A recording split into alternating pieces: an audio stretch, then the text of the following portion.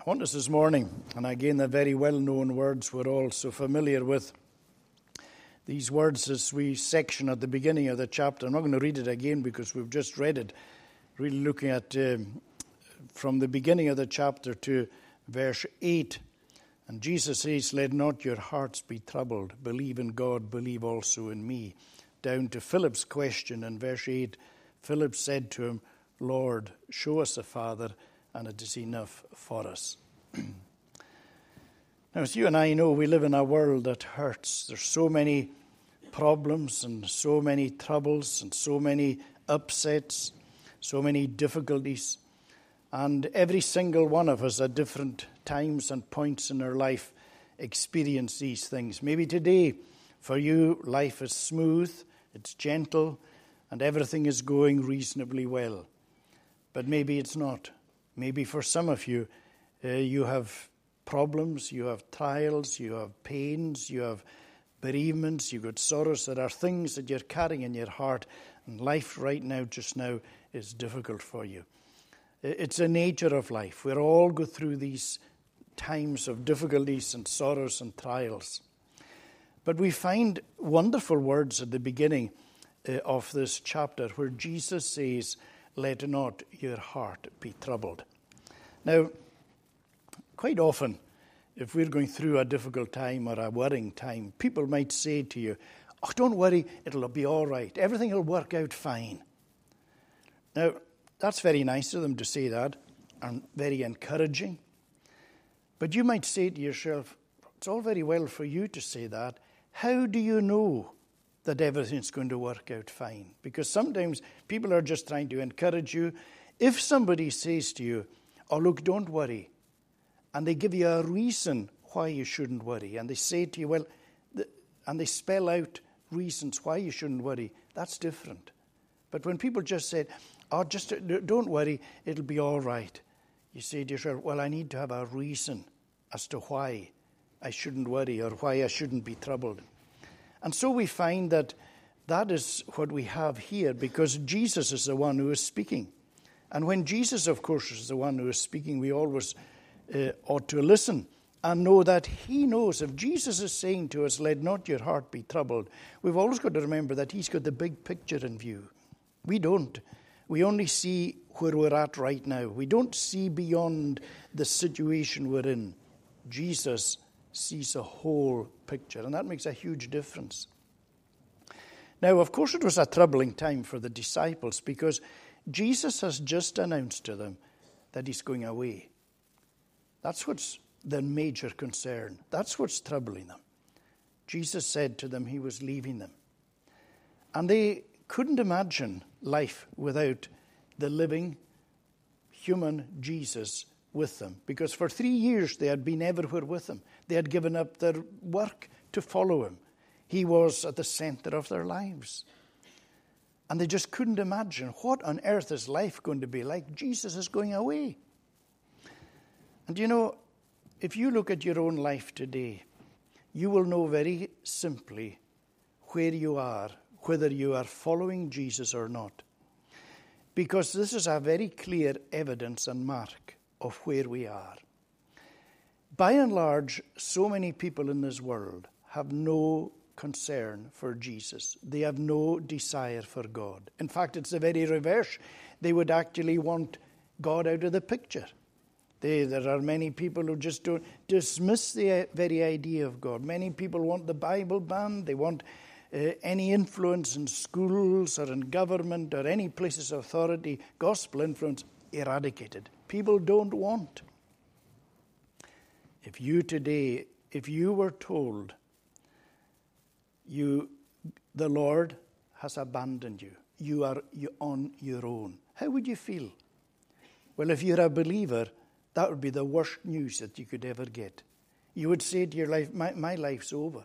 I can't go through life without the Lord. The Lord is my strength. He is my portion. He is the one who gives me a purpose. He's the one who gives me a hope in life. I cannot bear the thought of not having Jesus in my life. Well, if that's the way you think, only a Christian will speak like that. But if today you're saying to yourself, well, it's no big deal, I'm all right. I think about the Lord now and again, and I know I come to church and I'm interested in these things, but I hope one day to get that all sorted. But right now, no, well, this tells very clearly where we're at. If we felt for a moment that we were to be on our own, which won't happen, because Jesus has promised to his people that he will never ever leave them or never ever forsake them. So this tells us very much about where we are. So Jesus says to them that they were not to be troubled. Now, again, when somebody comes to you when you're in difficulties and tries to encourage you and help you, it makes a world of difference if you know that this person understands. If they've maybe gone through similar experiences to what you're going through, you say to yourself, this person really understands where I'm at. He or she has been through what I've gone through, so you know that they understand. So when Jesus says, let not your hearts be troubled, Jesus, remember, knows what it is to have a troubled spirit. And that's one of the wonderful things, because in the previous chapter, in verse 21, Jesus tells us in chapter 13, verse 21, after saying these things, Jesus was troubled in his spirit and testified, truly, truly, I say to you, one of you will betray me. Judas's coming betrayal was troubling the spirit of Jesus. He was in our nature. He was human. So it's wonderful to know that the one who says, let not your heart be troubled, understands what it is to be troubled themselves. And that's the wonderful thing about our Savior, the Lord Jesus Christ, because it tells us he's been touched with the feeling of our infirmities or our weaknesses.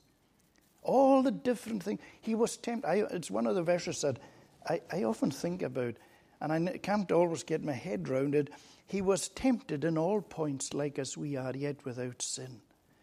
And when you think of the multitude of temptations that come our way, when you think throughout the day, if we stop to analyze all the different wide variety of temptations that come our way, and the Bible tells us that Jesus was tempted in all points.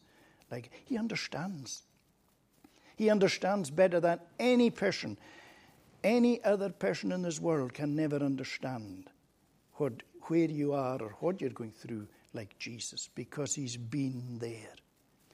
And that's why he's saying here, let not your heart be troubled. And again, as has often been highlighted, one of the wonderful things about Jesus as he's seeking to comfort his disciples is that if there's one person in the world that's needing comfort at this time, it is Jesus. Because he has an idea of what's ahead of him. There was an unfolding awareness of the horrors that lay ahead of him all the time. These horrors intensified when he came to Gethsemane, where it tells us that he was sweating, as it were, drops of blood. But at that point, the disciples couldn't comfort him. You know, the disciples didn't understand the mission of Jesus at that point.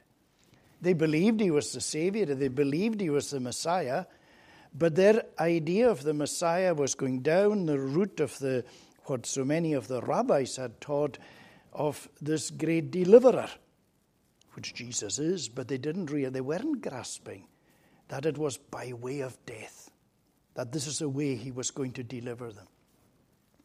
And it was left to an angel from heaven to come to comfort and strengthen Jesus.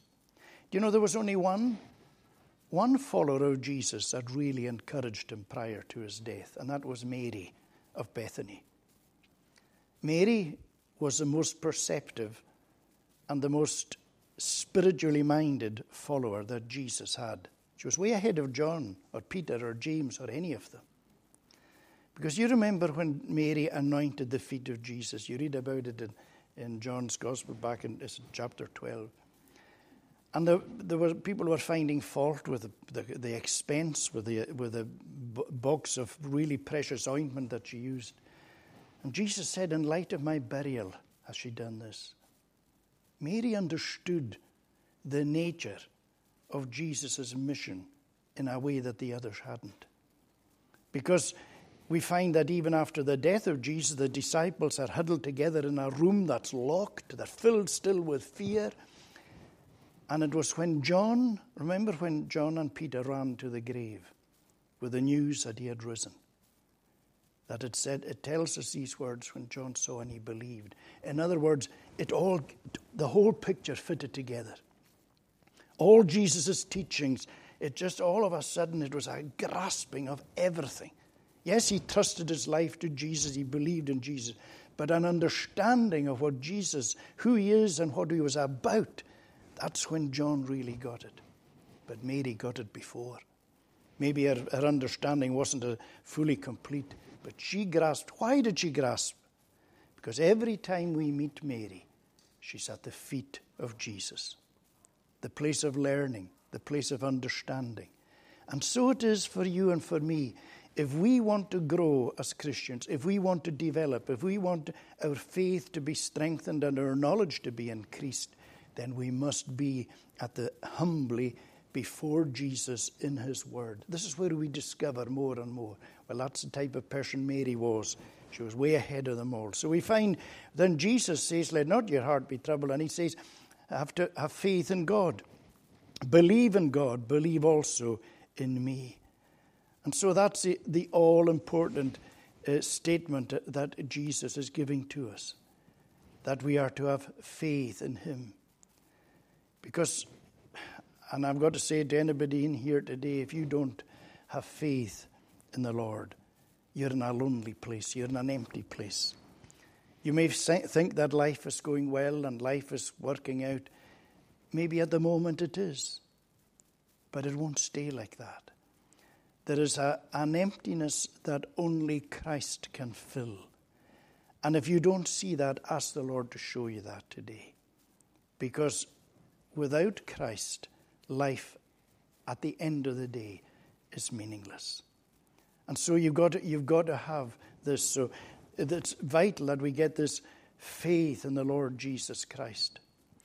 And the wonderful thing is that as Jesus has come into this world, come to die for us, he is also preparing us at the same time. Now, when Jesus said, let not your heart be troubled, believe in God, believe also in me. In my Father's house are many rooms. If it were not so, I would have told you that I go to prepare a place for you.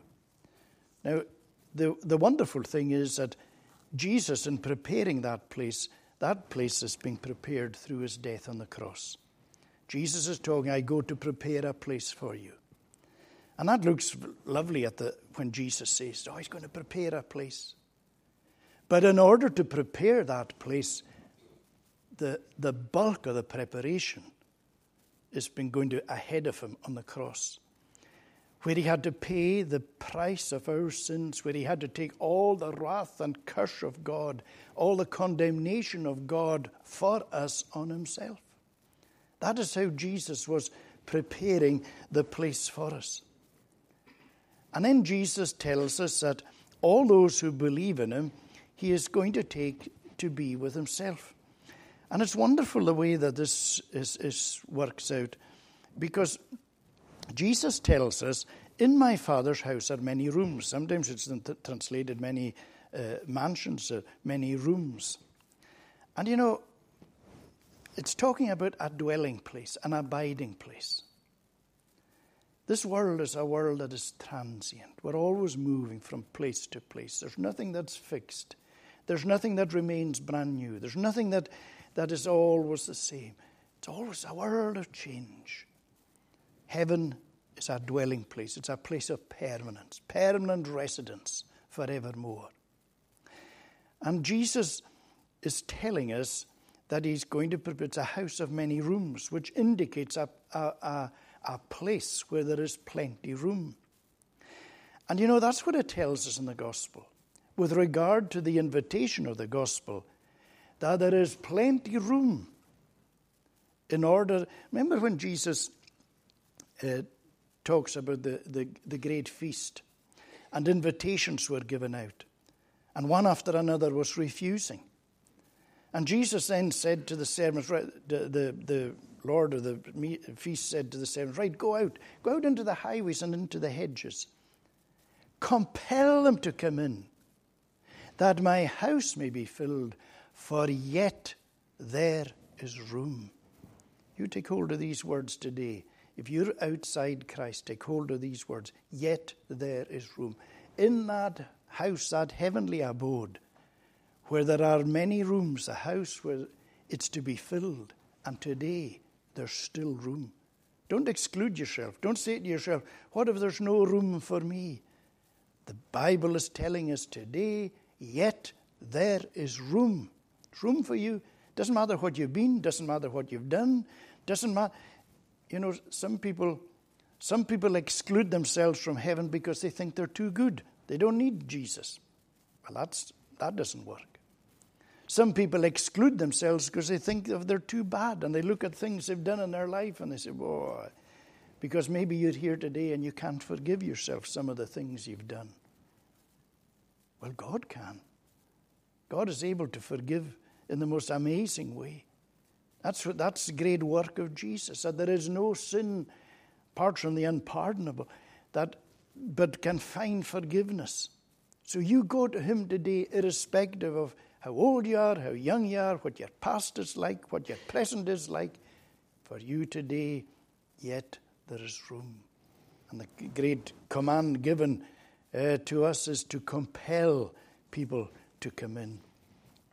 And so there's this wonderful eternal dwelling place. And the Lord is saying, I go to prepare a place for you. And if I go and prepare a place for you, I will come again and take you to myself.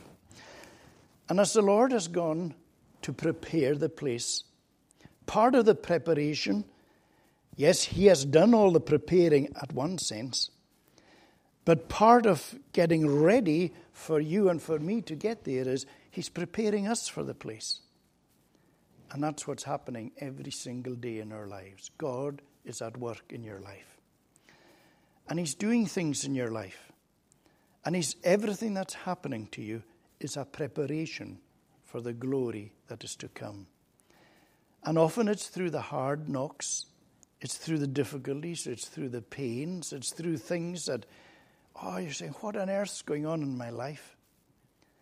Well, if we could see the big picture, God is saying, I know this is not nice, but actually, through me and by the work of my Spirit in your life, this is going to be part of the preparation for the glory that is to come.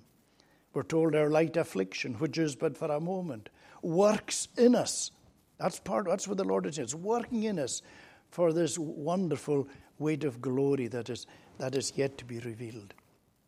And so the Lord says, I will come, and I will go and prepare a place for you. I will come again and will take you to myself. Now, 100% we mourn when our loved ones are taken away. It's natural. Nothing else we can do about it. But if we could see the other side, you see, before Jesus went to the cross, he prayed a prayer, which we read about it in John 17, the high priestly prayer.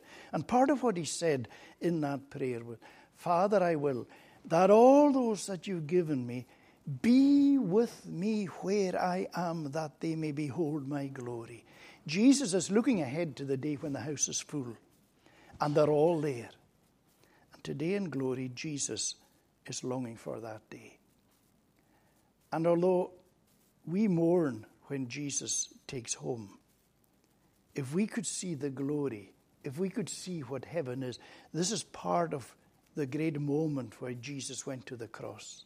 This is what he was seeing when he prayed that prayer. Here's another one. Another who's going to behold my glory. Another one now who's going to share with me forever. Who's going to be fed by me eternally. We mourn. But this is part of what Jesus is doing. He's coming. We don't know. We are not in control of these things. He is. And he takes us one by one. He takes home. But then, move on very quickly, we find, and he says in verse 4, and you know the way to where I'm going. And we're just looking at this very briefly. Thomas said to him, Lord, we do not know where you're going. How can we know the way? You know, we're always very thankful for the Thomases in the Bible. Because Thomas was one of these Christians who was very slow at grasping things. He was one of those who he often didn't get the big picture or understand what things were about.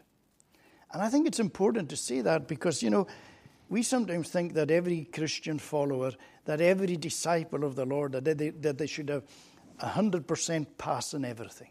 Well, let's remember Jesus said that the fruit bearing is some with 30-fold, some 60-fold, some are 100-fold. There's some Christians, and they are up there. They are so bright, they're so full of knowledge and understanding and experience. But there are other Christians, and they're 30-fold. And we've got to understand that that's how it is in the church. Well, here's Thomas, and he was very slow on the pickup, and he was also a very pessimistic Christian. He's always looking on the dark side, very gloomy. There's an instance when word came to Jesus that Lazarus was sick, and Jesus was talking about going up to Jerusalem, and Lazarus, he says, last time you were in Jerusalem, they were talking about stoning you.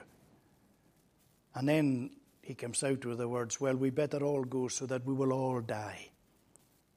So Thomas already has a picture. Yeah, Jesus going to Jerusalem. We're going with him. They're going to kill Jesus and they're going to kill us as well. Straight away, that was it, the pessimistic view. The glass was always half empty with Thomas. The disciple, Thomas wasn't present when Jesus appeared to the disciples. They're full of joy. Thomas, Jesus is risen. Oh, I don't believe it. Thomas wouldn't accept it. He said, not unless I put my fingers into the print, I will not believe. And remember when Jesus then appeared to Thomas. Thomas, reach out your hand. Oh, Thomas then said, Lord, I believe. He didn't need to reach out his hand. But that's the kind of person Thomas was. He was slow on the uptake. He was a gloomy, pessimistic Christian. And some Christians are like that. And we've got to understand. We're not clones of one another. If we're a clone, we should be a clone, of course, of Jesus. We're being conformed to the image of Jesus Christ. That's the ongoing work. But we all have our own identity, personalities, characteristics. And they remain with us. And so we find Thomas. But we're very thankful that Thomas asked that question. Because Jesus gives this wonderful reply. When he says, how can we know the way? Jesus said to him, I am the way and the truth and the life. No one comes to the Father except through me. If you had known me, you would have known my Father also. So now, Jesus' response, of course, is one of the great I am, or the triple I am statements. And in this day of so much focus on diversity and all the rest of it, people will say, you can't say that Jesus is the only way. Because Jesus says, no one comes to the Father except through me. People will say today, you can't say that. Well, it's not us who's saying it. It's not any particular church that it's taken it upon themselves to say that. It's Jesus, the Son of God, the one by whom all things were made, the creator of this universe, the one who upholds all things in the hollow of his hand, the one who made the way, the one who is the way. He's saying, I am the way. And you notice that before each statement of the way, the truth, and the life, there's the definite article. And Jesus is saying here, I'm not a way, like there's various ways. I am the way. In other words, the only way. And Jesus says also, I am the truth. We live in a world that's full of disinformation and fake news, and people haven't a clue what's right, what's wrong. It's a world that we're often confused. Politicians tell us one thing one day, then something totally different the other day. And there's all this confusion, and we pick up papers and we don't know, is this true? Is it not? That's the kind of society we're living in. Well, here's truth. What is truth? Pilate asked. Well, Jesus is truth. He is truth personified. And every word that comes out of Jesus is absolute truth. And he is life. There is no other life, ultimately, apart from him. And then in conclusion, there's one more question. And here's Philip again, and here's another disciple that is maybe a wee bit slow in the uptake. Philip said to him, Lord, show us the Father, and it's enough for us. And Jesus said to him, have I been with you so long, and you still do not know me, Philip? He who has seen me has seen the Father. Here's Philip. He hasn't grasped things properly either. The great thing is, this man Philip is a really bright disciple of Jesus. And that shows us that we don't need to have the best knowledge to be a good witness. We don't need to have the greatest understanding of Scripture to lead people to Christ. Because this man Philip was a great witness for Jesus. Remember when Jesus called Philip, revealed himself to Philip? And Philip was he said, what was the first thing that Philip did? He went off to get his pal Nathanael. And he says to Nathanael, come on, I found Jesus. I found the Messiah. Come with me. Jesus of Nazareth. And when Nathanael heard the name Nazareth, he said, there's nothing good comes out of Nazareth. No, Nathanael was ready to dismiss it. And Philip did one of the best things possible. He didn't decide to try and argue the point. He just said very simply, come and see. Come and see for yourself. If you don't believe me, come and see for yourself. And that's what we should do with people, because people will always start arguing with us. They'll start bringing up points of division. And it's like the woman of Samaria, when Jesus was beginning to home in and making her feel uncomfortable, she turned the argument straight into religious division. She said, we worship in Samaria, but you worship in Jerusalem. And Jesus is saying the time is coming where it's neither in Samaria or in Jerusalem, but it's worshiping the living and true God. And people always try and bring up religious divisions and all these kind of things. Forget that. Just say to them, look, focus on Jesus. Go to the gospel. Say to people, right, start reading through. Go to the Gospel of Luke. Go to the Gospel of John. Read through for yourself. Before you have any more arguments, read the life of Jesus. Then come back to me. But go and read and then come to a conclusion. Because people don't know. They dismiss without knowing. Well, that's exactly what Nathanael did.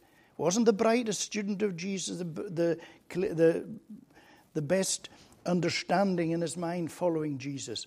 But he knew who Jesus was, and he witnessed for Jesus, and he brought people to Christ for Jesus. And later on, he was mightily used by Jesus. So you see, it's important for us to grasp this. Don't put yourself down and say, I'm too young to witness. I'm not an elder, I'm not a deacon. I don't have all that. Yes, you have. If you love the Lord Jesus, that's enough. That's enough to share with somebody else, to witness to somebody else, to point somebody else to the Lord Jesus. And then, just in conclusion, we see Jesus says, have I been with you so long, and you still do not know me, Philip? And sometimes I feel that the Lord says the same thing to ourselves, particularly when we're tempted, as so often comes into our mind, to slacken our zeal and slacken our following. Sometimes the world is a huge pull. And you say to yourself, the world doesn't affect me in the way it used to. That might be true. It might be certain parts of the world don't affect you the way they used to. But the world is still very powerful. You look at the history of Israel going through the wilderness, and you have a picture there of sin in the world and Satan. They were delivered from the worst slavery. And they so enjoyed their freedom. But it wasn't long till they were hankering back, not necessarily for the slavery, but for some of the things that they enjoyed, for the food that they were having, and some of these things. And they were saying, it wasn't so bad in Egypt after all. And sometimes as Christians, we can be tempted like that. And Jesus is saying to us, have I been so long with you and you still don't know me? Why is it you're looking back? And maybe Jesus is saying to somebody in here today, have I been so long with you in your presence? You come here on Sunday, you hear my word, you've got my word, you sing my word. You still don't know me? Well, if that's the case, ask Jesus today to make himself known to you so that you will take him into your heart and you will discover that truly he is the way and the truth and the life. Let us pray. Lord our God, we give thanks for your word and for the simplicity of it and yet the directness of it and the power of it. Lord, we pray that you will help every single one of us to follow you with all our hearts. We're often so hesitant, we're often so slow, we're often so fearful. Lord, take us above ourselves. Grant us the humility that is necessary to bow before you and the open heart to receive you. Help us to follow you wholeheartedly. Take away from us our every sin. Take us to our home safely, we pray. Forgiving us in Jesus' name we ask it. Amen. We're going to conclude singing in Psalm 23, the 23rd Psalm. This is from the Scottish Psalter, and we're going to sing the whole Psalm. Psalm 23. That's on page 229 in the Blue Book. The Lord's my shepherd, I'll not want. He makes me down to lie. In pastures green he leadeth me, the quiet waters by. My soul he doth restore again, and me to walk doth make within the paths of righteousness, even for his own name's sake. Down to the last verse. Goodness and mercy all my life shall surely follow me, and in God's house forevermore my dwelling place shall be. The whole Psalm 23, the Lord's my shepherd, I'll not want. The Lord's my shepherd, I'll not want. He makes me down to lie in pastures green, leadeth me the quiet waters by.